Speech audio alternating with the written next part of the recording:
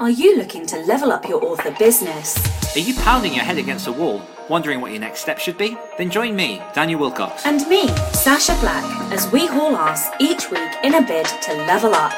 Level up!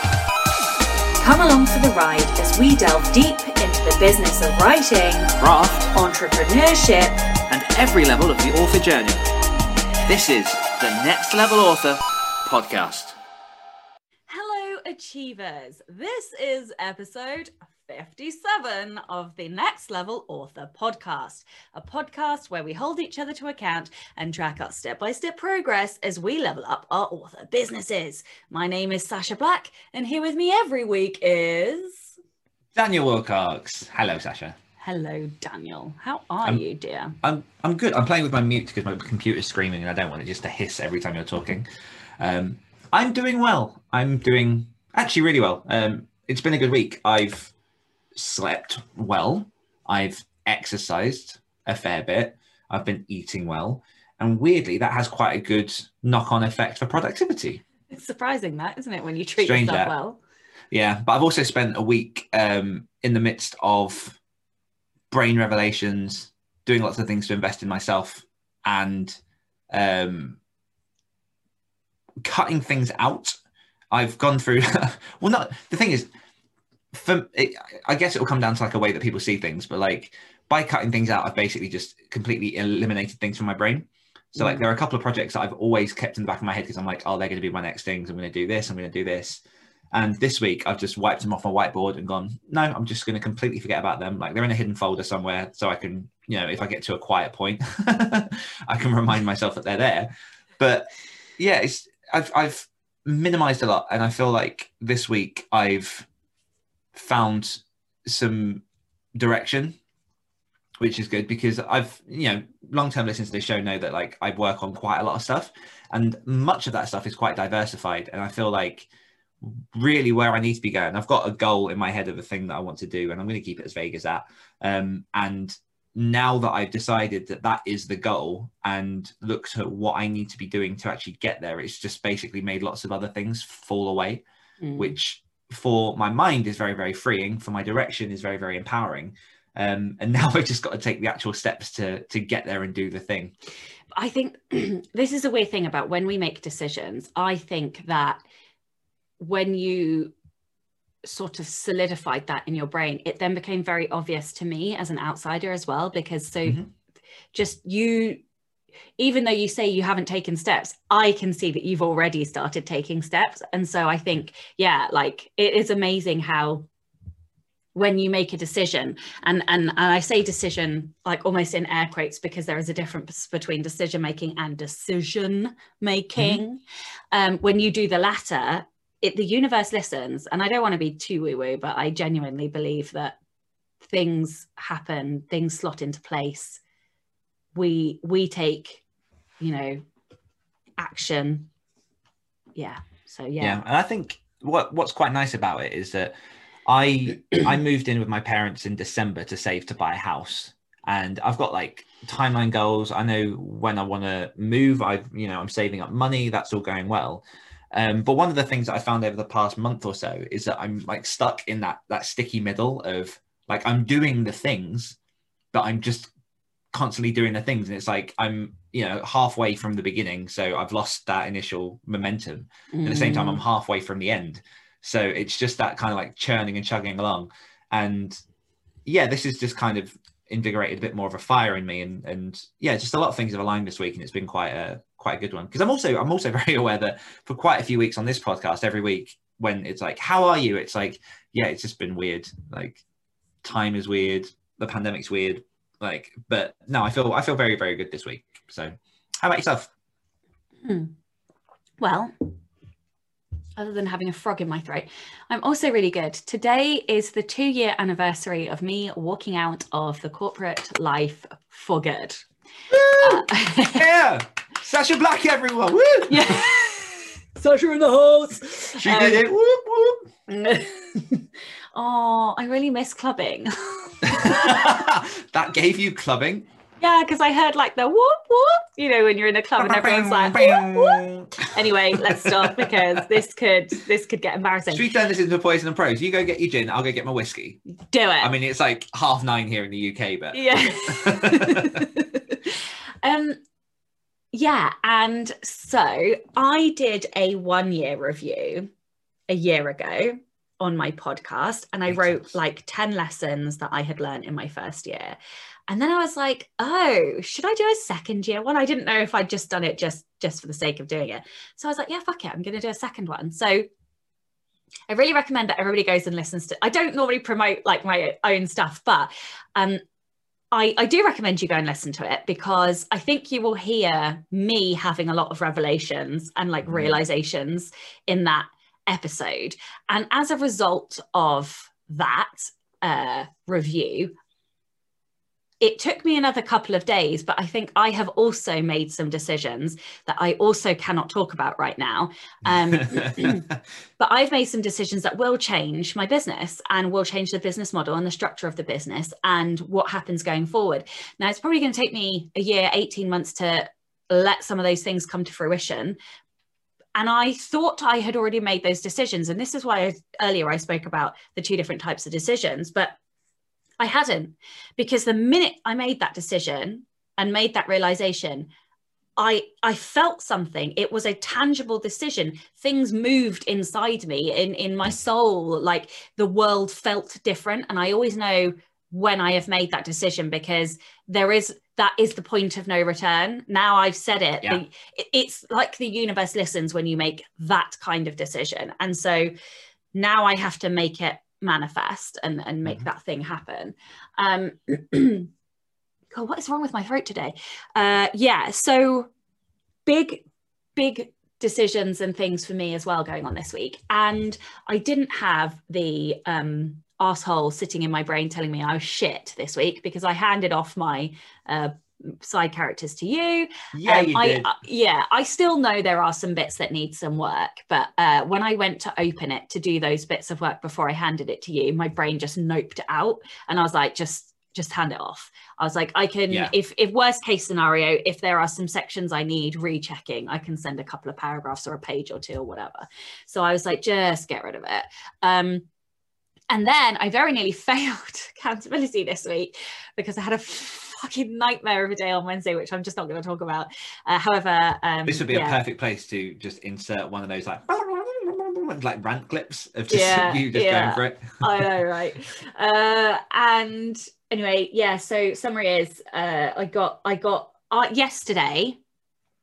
Do you ever have days where some days go so fucking fast you are convinced that time is a lie, and other days that just stretch and stretch and stretch? And occasionally when the gods shine down on you, those days happen on a day that you really need them, so that you can get all of the work done. I literally obliterated and worked like a fucking Trojan yesterday to get everything done. Like, I'm not even kidding. I wrote 3,000 words. I edited 15,000 words. I got rid of 50 emails in my inbox. Like, I literally smashed out work. Oh, and then I did like a 2,000 word post edit for Ally as well. I mean, I don't know how I did all of that in 6 hours. Yeah. Did you feed your son? Well, I'll be honest, it definitely resulted in a KFC last night. Oh yeah, it did. You earned it. Yeah, I was just like, I'm done. I had nothing else. I came out of my office and Chloe was like, you look white. I was like, yes, I'm feeling tired. But anyway, suffice to say, I am full of the energy of a decision. Yeah. So yeah. All right, success of the week. Success of the week is an awesome one. So this week, Nathan Scammell put, my level up is that he is now an officially published author, and he is very excited. And I absolutely love that, because there's so much grind work in actually setting up a book, but then it all comes down to just hitting that publish button. And I think that's probably one of the hardest things on your first ever book, to go like, have I done everything? Have I, checked everything? Is this the best book that I can do? And then press that button to confirm it. That's such a monumental decision. And we said this before, but I think from publishing that first book, it just gets easier. So congratulations, Nathan. Everyone give him a shout out in the Facebook group where he posted that. But yeah, that's wicked. Whoop, whoop. Clubbing. Patreon. We don't have any new patrons this week. That's one thing that I didn't check. I don't think we did. Well, we can check next week. If you did join us on Patreon, we will double shout you out next week, and we apologise. I'm pretty sure there weren't any. But for anyone that wants to get involved in our monthly live Q&As, where you sit down with me and Sasha for an hour or so, ask us questions, have a natter, head on over to www.patreon.com/nextlevelauthors. All right, thing of the week, which of course I have forgotten to sort out. So I have two. Wow. Okay, go ahead. Okay, numero number one. I watched Seaspiracy this week. Have you seen it? Have you heard of it? No. So it's a documentary on Netflix about basically fishing and the oceans and sustainability and all that kind of stuff. And the thing that I found the most amazing about it was like this 22-year-old UK dude. And, you know, lots of people will come across bits of information and be like, oh, that's interesting, and not chasing things further. But essentially, he started off just wanting to make a documentary about how amazing the oceans were. And then he ended up sort of falling into this rabbit hole of, in 2019, Japan reintroduced whaling, which was globally banned like 20 years ago. And he was like, oh, well, this isn't good. Found a nugget of information about a bay over in Japan in which boats were basically driving pods of dolphins into it and then slaughtering them. And then was like, oh, that's really weird. And most people would kind of see that on the internet and be like, oh, I wonder why they're doing that. But he basically just went up to his girlfriend and went, yeah, pack your things, we're going to Japan. Flew over to Japan, and that particular area of Japan is full of, like, there are coast guards that stop people from taking pictures. The police are in on it, like, in terms of just stopping anything being recorded, because obviously Japan doesn't want that to be shown to the rest of the world. And then I won't spoil the whole thing, but it kind of just goes, oh, and then like another question raises, and he follows that and goes into like bluefin tuna, and then he goes into like shark fin, and he goes into this whole thing about how the MSC blue tick labels on sort of safe fishing products actually bullshit, how the dolphin safe labels on tuna are absolute bullshit, because you can't actually prove that no dolphins were harmed in any sort of fishing ranks, and how basically it just really, really makes you reconsider a lot of how the fish products that you get are brought onto the table. And like that documentary, coupled with the David Attenborough Our Planet that I watched, they don't paint a very good picture for the future, really. Like the David Attenborough one sort of talks around like 2040, 2050, 2060 and what will happen if we carry on as we are. And Seaspiracy talks about the fact that basically the oceans will be irreparably fucked by 2048 unless things change. And you sit there and go like, we have sons very, very similar ages who are going to be in their 30s when that kind of thing happened. And it's like, yeah, so for people who are interested in that stuff, I definitely recommend it. For people who aren't, I still definitely recommend it, because I'm pretty sure it's going to affect all of us in the long run. Soapbox down. My second thing is actually related to the kind of decision-making stuff that we spoke about earlier, which is I have been accepted onto a sort of exclusive coaching mentorship program for like this podcast that I've basically become obsessed with over the last month or two. And I'm very excited about it, because it's essentially 10 people who are going to be collecting together on Zoom calls. There's sort of like coaching from a guy who has coached Olympians and Forbes 500, Fortune 500 companies. And at the end of it, there's going to be like a retreat where we go away to this cabin somewhere and just do like whitewater rafting and things. And I'm very, very excited about that, because I think I don't know if I've said it on this podcast, but I've definitely said it to you a lot, is that I've been looking for some kind of like mentorship, some way to like invest in myself that helps me go to that next level. And this is one of the steps that I'm taking to get there. So that's exciting. That is exciting. I hate whitewater rafting. They have at the old Olympics. So, you know, in 2012, we had the Olympics here, and then they had like a, I can't remember what it's bloody called, something Valley Center. Anyway, that was clear. And I took Chloe because she loves like water sports and things. And we had these like boards. They're like foam board thingies, bodyboard things. And you like go through the rapids on them. No. Oh, wow. Yeah, like you're just yourself and this foam board that you like put your hands in, like it makes you look like an arrow. And then you go down these rapids. I did one and I was like, yeah, fuck this, I'm getting out of the water, which was a really expensive like £100 that I spent to be in the water for like 10 seconds. But if you don't, it was a very sharp reminder of how powerful water is, because if you are not comfortable, if you panic, it sucks you under. And I panicked and I got sucked under, and I was like, yeah, no, I'm getting out. And the thing is, I'm a really strong swimmer as well, and this is why I'm like, water is so powerful and so dangerous. Even me, who is like, swimming is one of my sports, like I'm a really strong swimmer. I'm not like fast or anything like this, I just have a strong body to swim. But swimming in like just a still pool is a whole different experience. No, but even on the sea, like when we go abroad and stuff, I swim in the sea and things like this, but rapids are not for me. Fair. You have fun, honey. It is fun though. Chloe came out and she was like glowing from joy of like the thrill and adrenaline. Yeah, she was like, I want to do it again. I was like, okay, off you go. Bye now. I'm gonna sit here with my book.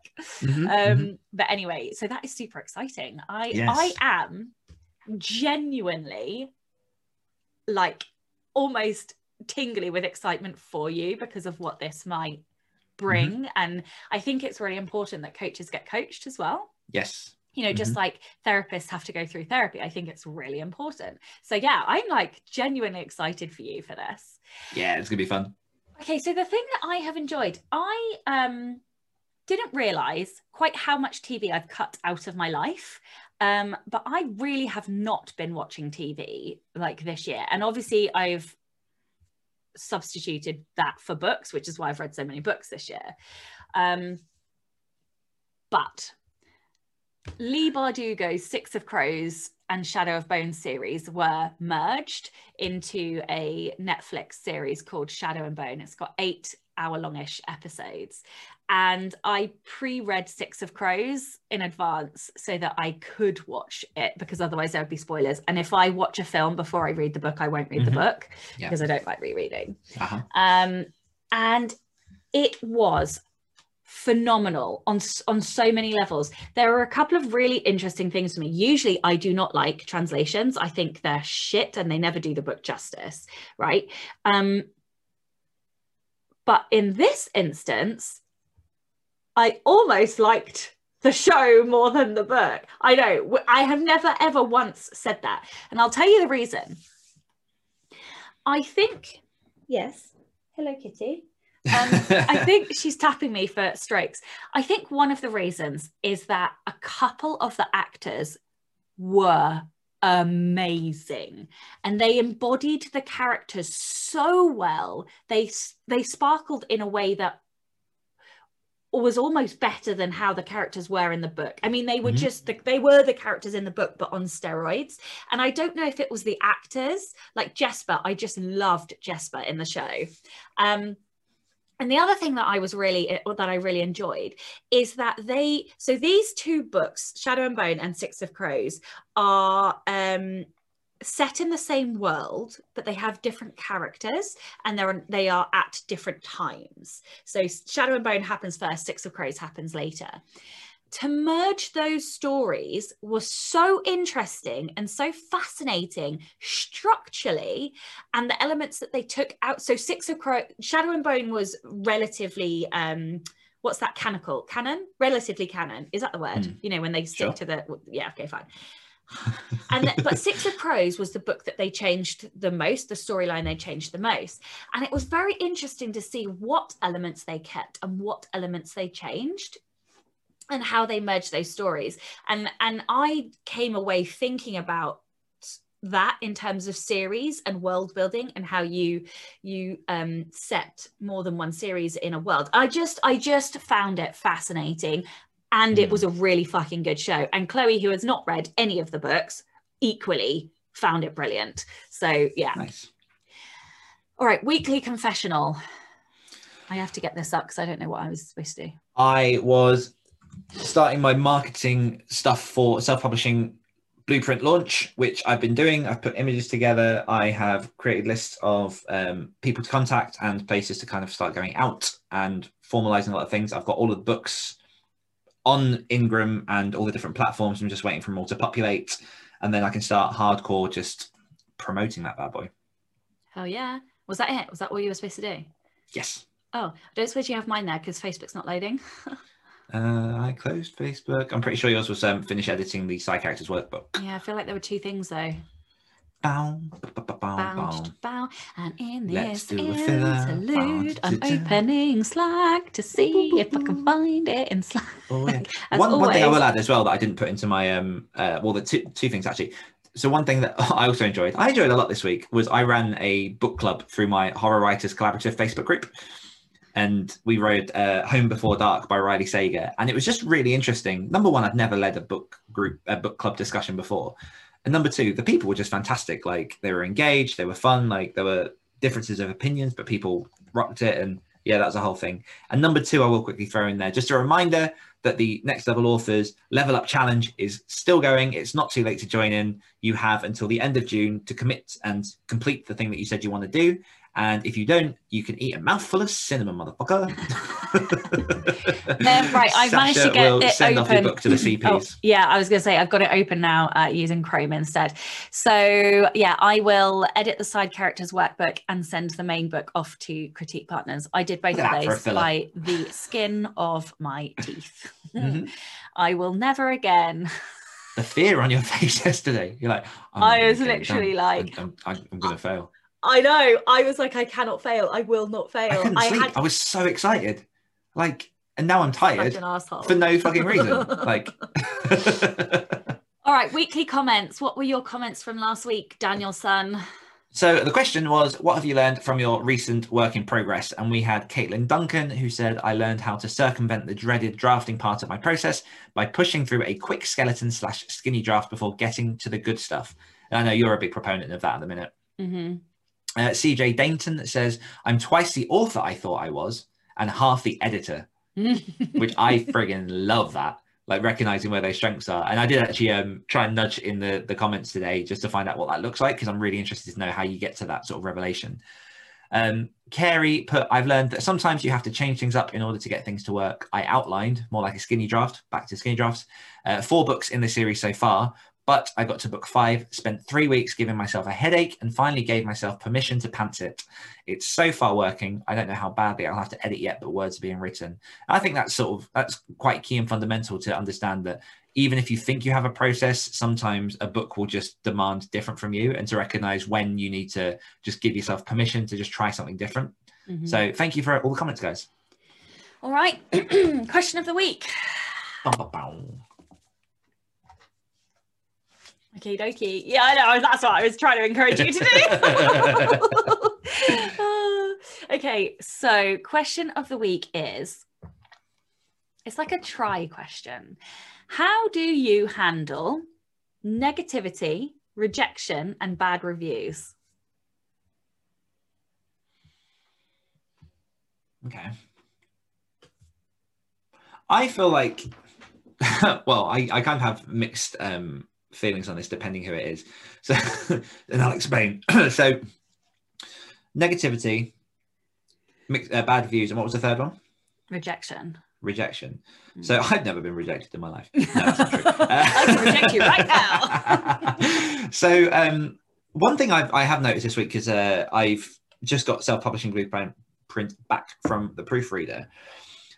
There's a real mental struggle when I get feedback back from like editors or proofreaders, because immediately my body goes to, what's my book? What do they know? Like on such a weird, visceral level that I don't understand about myself, because they're right to question it. And like, I'm a person who any feedback is good feedback in some way. Like whether I choose to accept it or not, that's entirely up to me. But actually being armed with that knowledge of, okay, this has been highlighted for someone, means that it could be highlighted for someone else. And it means that, you know, it challenges what I've put down and what I can then develop and make stronger.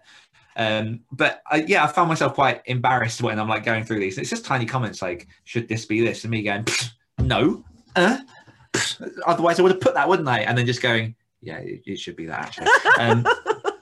And it's really weird because that feeling only lasts for like a few seconds, but I think it's that when it comes from a professional, it comes from a real vulnerable level. You understand that these are people who are practicing that profession and that they do have valid points. And I think that when you're writing your book, or when I'm writing my book, I feel like a lot of what keeps me moving forward is I put up this armor of what I'm writing is good, because if I drop that, it then lets me fall into like self-doubt and slows me down and makes me like question the things I'm doing. So I plow ahead, and that's kind of like one of the ways that I get things done so quickly on that first draft. So when it comes to professionals, I have an initial moment of resistance, and then I let myself think about it. I let myself mull over that process and just go, okay, like, is what they said valid enough on my, because it has to be weighed either side. And I think that's a tough thing that people get from editors, or sometimes it's hard to understand, is that editors, while they do go through your book and they do highlight things, ultimately it's your book, so you can still decide what you do and don't take from an editor. By all means, take a lot of the advice because it is good advice. But some people, I've had people come back and say, well, the editors changed this and I don't think it's necessary. And I'm like, but it's your book. So is it necessary enough that you want to fight that battle? Is it necessary enough that like you can go back to your editor and say, like, here's what I was thinking with that. Does this need to be changed in your opinion, or seek a second opinion? When it comes to general negativity, I tend to, again, I armor myself as much as I can, because I've spent, I was actually talking to some people about this last night, but I've spent a lot of, the last sort of half a decade coming to the realization that, number one, I can't fix everyone, because I've always been a fixer. I've always been that, and I will find a solution and I will help you through the thing that you can do. And also the concept of claiming personal responsibility. So I accept the fact that if someone's going through, or someone is negative around me, whether they're sort of complaining about like their life or whatever, it's something where I've had to understand that like it is their issue to deal with, in like, which sounds harsh and is contrary to like everything that I grew up knowing, but it is their issue to deal with. And I can do my part to kind of help in some way, but ultimately I don't lose myself in that negativity as much as I used to. And I try and as well to surround myself with positive people where I can, and people who are like getting things done. And I've very, very deliberately, prescribed to you are the product of the 5 people you spend the most time with. So I try and, spend the most time with people who inspire me, people who challenge me, people who crack make a fucking me better. whip and tell you to get the fuck on with it, sunshine. Exactly. Like it's helpful. And, because of that attitude, some friends have fallen by the wayside, but like I'm on a path to like get better. And that's what I want to do. I think it's inevitable the negativity will affect people anyway. And I have down days. I have days that are harder, especially when it comes to, we've had it on this podcast with like the pandemic and everything else. But there are like 3 words that I heard, I can't remember where or when, but they just stuck with me for years. So whenever I'm like feeling a bit shitty, or like I'm reading, or I've got like that horrible feeling from reading a bad review that does pass, like the 3 what? No, it's forward. This too shall pass. And it's the whole notion of whatever you're in is temporary. And like, even if you're like having a shitty time, even if you're like in a bout of depression, like there is light at the end of that tunnel. And sometimes you've just got to like stick with it, and then remember that, you can't have the good times without the bad times. So I know I come across, positivity is high on my strengths, and I spend a lot of time forcedly looking at the positives. But yeah, I think negativity is inevitable. And then when it comes to good and bad reviews, I think the only way that ever affects me is if the negative reviews, number one, well, arguably every negative review is valid. But for me, it's when the negatives outweigh the positives. Like if I've got, as I was just checking this morning, I've got like 70 something reviews on When Winter Comes. And 80% of those, 85% of those are positive. And then there are some people that haven't enjoyed that book. I will sometimes look at the negative reviews and be like, okay, is there a sticking point that I can actually use to inform my work? Or is it just people whose, it's just not their taste? And one thing that I've picked out of that over previous books that kept coming up as a thread that initially I ignored was that some of my books start off quite slow in terms of the world building and getting to, you know, meeting the characters and the action starting. And when that pops up enough, that's actionable. I can change that. I can do something with it. But I try not to spend time just dwelling on I just really didn't like this book, because that's not useful for me. Like, I want to use as much critical, informed information to help me get better. And so you learn what is and isn't useful in that regard. But yeah, I think just in general, it's definitely been a long journey for me of trying to balance that positivity with the negativity. And, you know, I went to, I've been to a couple of counselors over the past few years for different things. And one thing that I did learn from one of them was that I did use my positivity at one point as an armor. And I'm trying to think of the best way to explain this. It basically was to the point that I would then not allow myself to feel other emotions, because I'd always be looking for that positive. And sometimes as a human, you do need to feel that connection. You do need to feel that low. Again, you can't feel the highs without the lows. And I'm kind of, I'd argue that I'm pretty stoic in the sense of, like, life is inevitable. Like, all the things that you're going through are just, I don't know how best to explain it. I haven't really had like the time to formulate this thought process, but like, I do prescribe quite strongly to stoicism, but at the same time, there is an element of now, for example, like when my rabbit died last year, I actually allowed myself, once I buried her, just to sit there for like 15 minutes and just feel, which I hadn't done before, because I would have just gone, you know, she had an amazing life and, like, you know, it was her time and this, and then you just move on. But yeah, just allowing yourself to sort of unlock and feel those different emotions. And because I always worry, I realize I'm going on with this one, but no, I always worry. It's interesting. Yeah, I always worry that I'm going to lose that positivity and plummet into depression, because I've had like a couple of depressive episodes over the past like decade. But in fighting to not have that, I was then denying like my humanity the chance to breathe. So yeah, I'll leave it there. How about yourself? That's so interesting. I feel like I touched on something a little deep this week, which I love. So this is really interesting. That last thing, I use humor and sarcasm as a defense mechanism. Me too. And no, so like, and like, also I tend to use like self-depreciating humor as a defense mechanism quite a lot as well. You know, I don't really want to talk about it, but yeah, I tend, like, also because I don't like to feel certain things, and I just refuse to feel those things. And yeah, so I definitely understand that. That is probably where a lot of my dark humor comes from. On the positivity, I find this really interesting, because lots of people don't think I'm positive. And because I can, like, people, so like Chloe's always like, oh, you're so negative, and I'm like, I'm not though. And I think there is a difference between positivity and optimism.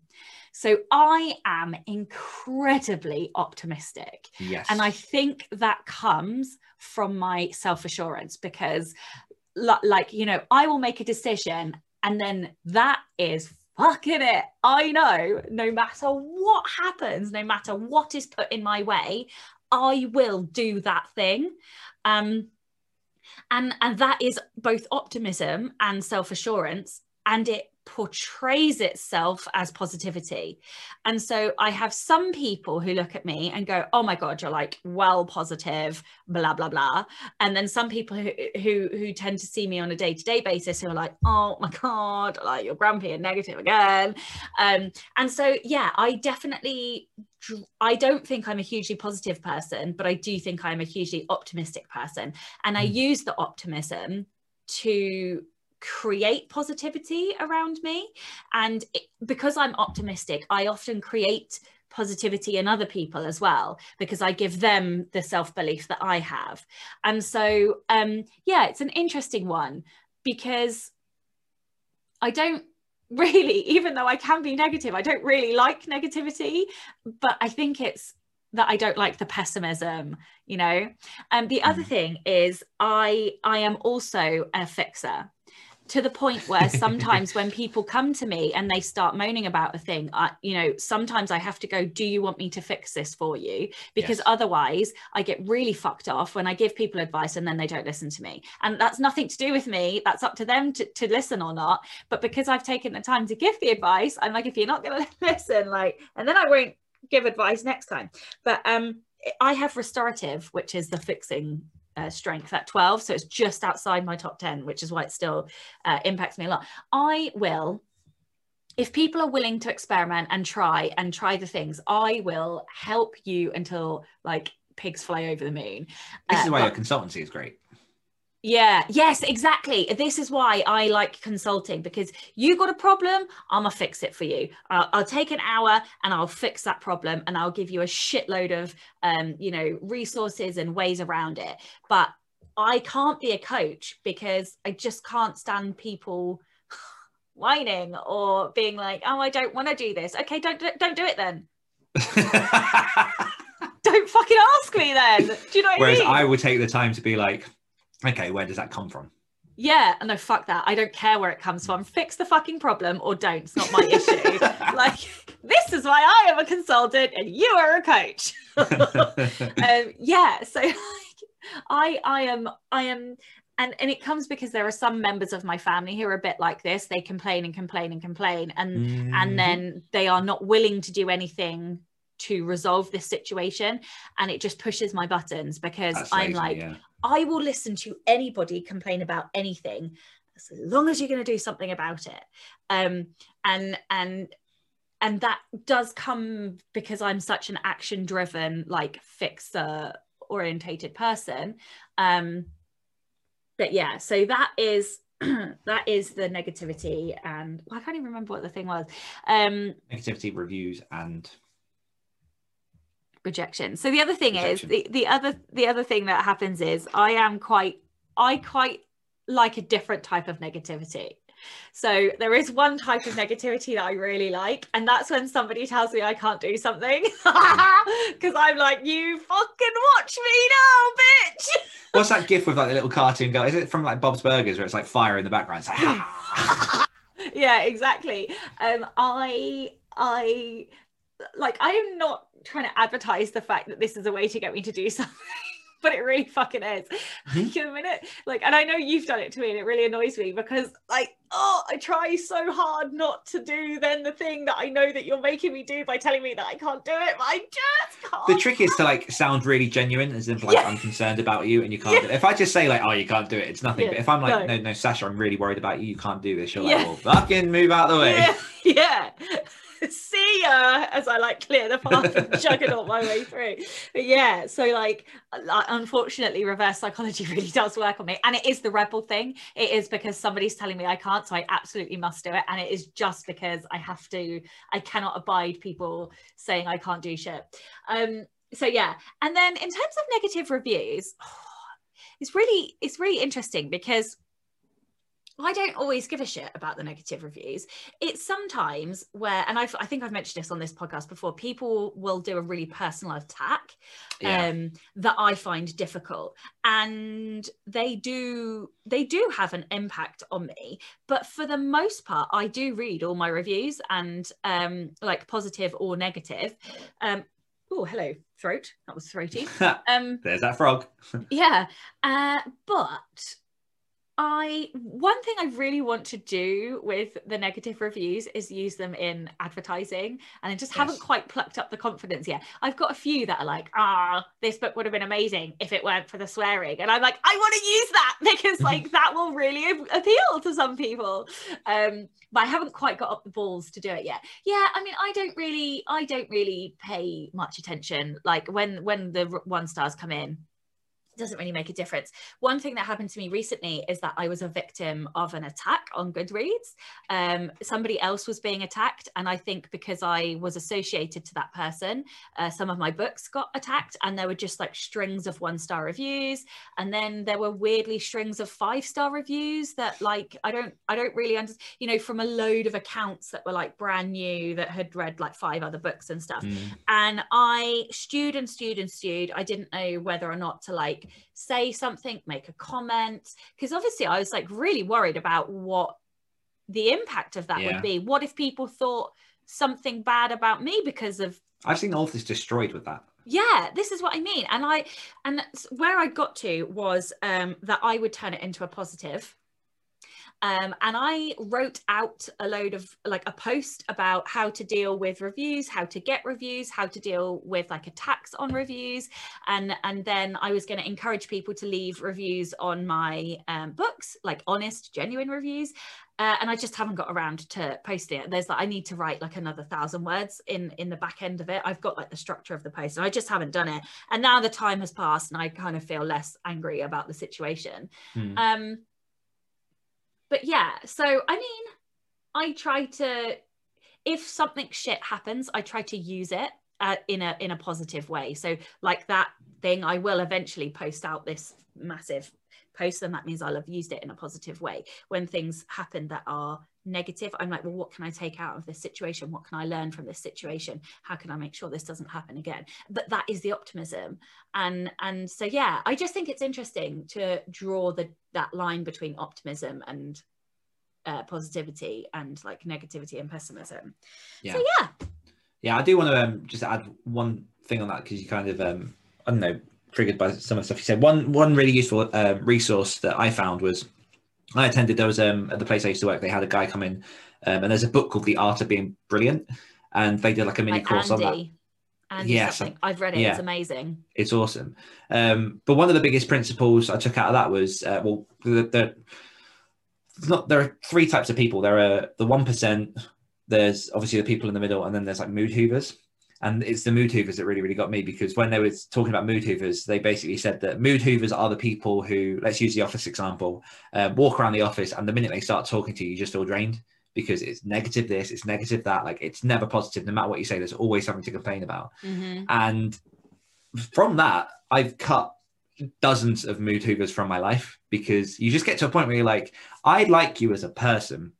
I don't like spending any time with you because you don't in any way like enhance my day. And that feels really, really crass. But like, there are those people that just moan and moan. And no matter what you say, like when you say the people that are just self-defeating and they don't want to be fixed because they have their wall of excuses. I just can't put myself around those people. But it is a very, very good book, just to kind of, because it teaches, it's not a case of forcing yourself to be the perfect positive person. It's a case of capitalizing on the positivity and just changing how you view certain things, so you're aware of how you're affecting others around you. Like I said, I am not positive every single day. Like some days we get on sprints like yesterday, and like I'm like, I have to excuse myself and leave because I was in such a bad mood. Turns out I was hangry yesterday, but that wasn't the point. Literally, I put food in my mouth, and like 3 minutes later, I was like, hi. Like Jekyll and freaking Hyde, like went into a sprint with this thundercloud and came out of a ray of sunshine. I was like, what happened? I had a Snickers bar. Oh my god, it was so funny. I was like poisonous yesterday morning, and then I was like, I'm just gonna break fast and eat, and then like surprise, I was fine. Anyway, good question. Cool, I'm glad you liked it. Also, just on the Art of Being Brilliant, I recommend the audiobook, because they narrate, or one of them narrates it, and he's really funny. So yes. We've done question of the week. How are we leveling up our business this week? I am going to work on the audiobook. That's it, full stop. I have a lot of reading to do this week.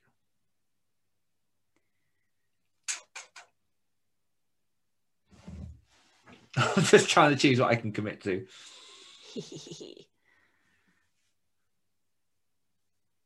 I try to read 3 books a week at the moment. Just you're fucking insane. I'm very sweary on this episode. I'm sorry for anyone listening. I haven't done it this week though. Oh wait, no, we haven't finished the week. Yeah, I might still do it. I actually don't know how many books I've read.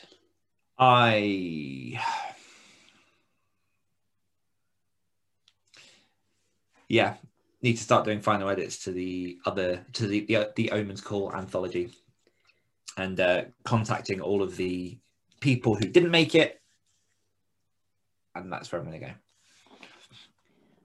That is not reading. What happened there?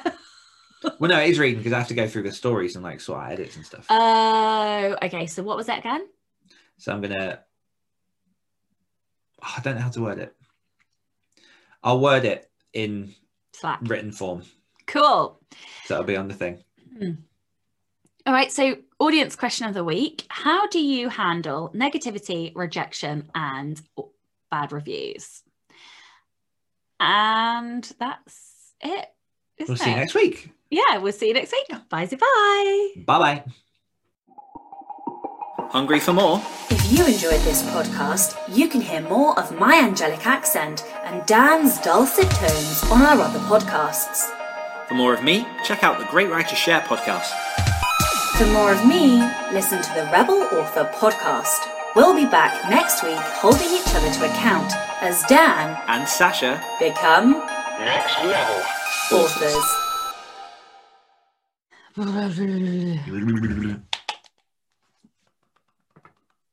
Did you hear those clicks? I still cannot fathom know why what I it did that, was. where that came from. Just also why it doesn't hurt, but it seems to hurt other people. Can you do this?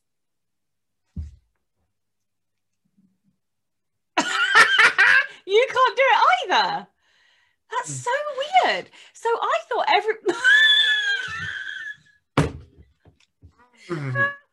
oh my God. So I thought Chloe was just a Fruit Loop. Apparently not everybody can do it. Okay. And it's a TikTok.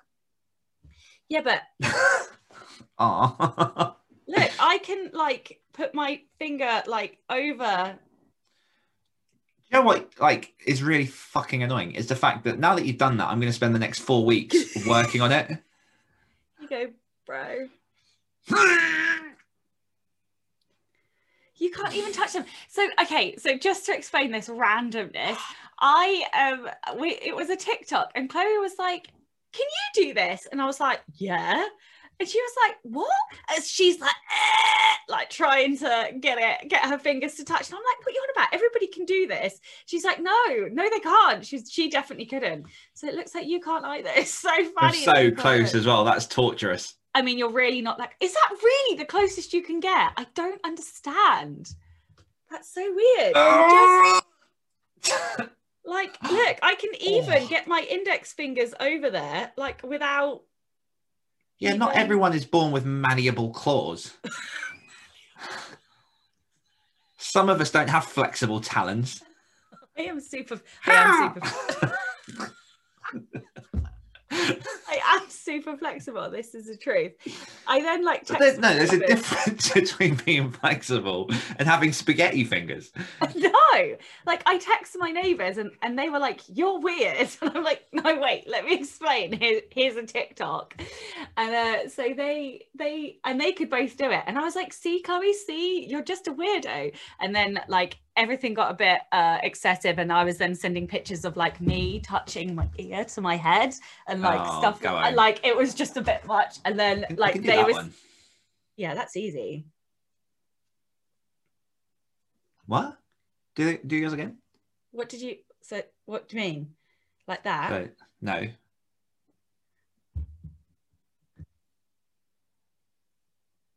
Yeah, that's not hard.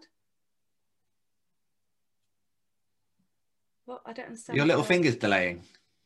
Yeah, because I'm trying to watch you and I'm watching myself and I'm all confused. Just that.